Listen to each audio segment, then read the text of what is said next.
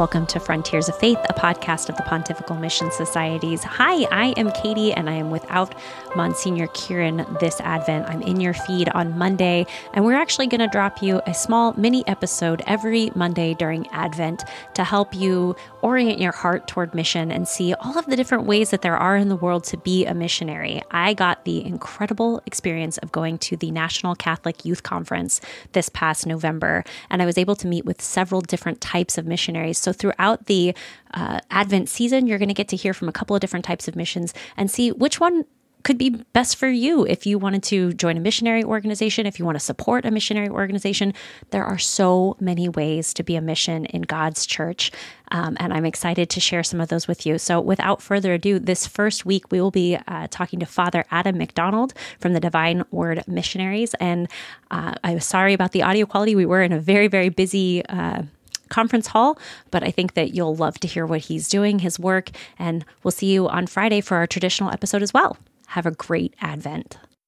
All right, welcome to the Frontiers of Faith, the podcast of the Pontifical Mission Societies. I am Katie Ruvalcaba, and I am still here at NCYC, and I am meeting with Father Adam McDonald, who is going to tell us a little bit about his missionary experience. What do you got for us, Father? Hi, thank you for inviting me to share a little bit. As you mentioned, my name is Father Adam McDonald. I'm a Divine Word missionary. We're also known as the Society of the Divine Word. We're an international religious congregation of missionaries of the Divine Word, Shocking. of the Word of God. So our mission is all about spreading knowledge of the Word of God, preaching the gospel, giving retreats, leading people closer to Christ through His Word, and living the gospel message and witnessing it through all of our missionary activities, which are based on looking out for and serving the needs of the last, the least, the forgotten, the poor, and the marginalized in our society. Currently, I do that in Chicago, Illinois, where I serve as superior of a house of formation for 19 young men who have said yes to God's call and are studying to be members of my community. They're all in temporary vows, studying theology, and they're just years away from what we hope will be and pray, if it's God's will, would be their ordination as priests, and some of them will be religious brothers, and then we'll send them out on mission all around the world. I think it's so funny how very often when I'm talking to people who are in a missionary organization, they'll say, yes, I'm from the Missionary Diocese of Chicago. It's always that way. I don't know what's going on in Chicago that you're breeding missionaries left and right up there. Absolutely. Oh, fantastic. Yeah. Well, can you tell me about where was the last place that you were on mission yourself? Sure. So I will say that we say that there's a lot of mission in Chicago because we believe in Divine Word that mission is both local and global, of course. But the last place I was on mission overseas was in the Philippines. I spent 4 years in the Philippines. I learned the Tagalog language, and I had a variety of ministries there, including serving an indigenous native tribe of Filipinos called the Hmongyan people. And then I was also assigned as assistant parish priest in a large parish just outside of the capital city, Manila, where we had 25,000 parishioners, 14 masses on Sunday, 3 weddings on Saturday, funerals, baptisms every week. I baptized as few as 5 children on a Sunday, as many as 36, all at one time. Pretty amazing. Prior to that, I had the chance to serve in Japan. Just spent a short year in Japan, and let me tell you, I could not have had 2 more different experiences. Japan is less than 1% Christian. The way that we are missionaries in Japan in my community is primarily through education. So we run schools and a university. I go to the Philippines and it's 85% Catholic. So what a difference. Japan is also very materially advanced, very progressive economically, whereas the Philippines has a lot of material poverty. And so I really had 2 very different but very good experiences of serving God's people in other parts of the world. So when you were in the Philippines and you're serving those people, you're talking about their physical needs as well as their spiritual needs, and it looks like they have a pretty substantial spiritual need if you got 35 baptisms in a week. Correct. Not in a bad way, but you got to have enough priests to cover that situation. Right. What were some of the material needs that you found that your organization was able to help with? The Divine Word Missionaries in the Philippines help in a big way through education. We actually have an educational association in the Philippines, which includes 2 universities and 6 colleges spread throughout the archipelago, the islands of the Philippines from north to south. We also do work with those who are in need of housing. So we have an organization called the Samahang Bagong Buhay Foundation, translated as the Foundation for a New Life. And I was one of the associate directors of this program that works to build communities of housing, which would be called inclusive communities, which included a school, which included a co-op where people could get jobs, a little store where they could sell their goods. It had a health clinic. and things, and then the housing dimension as well.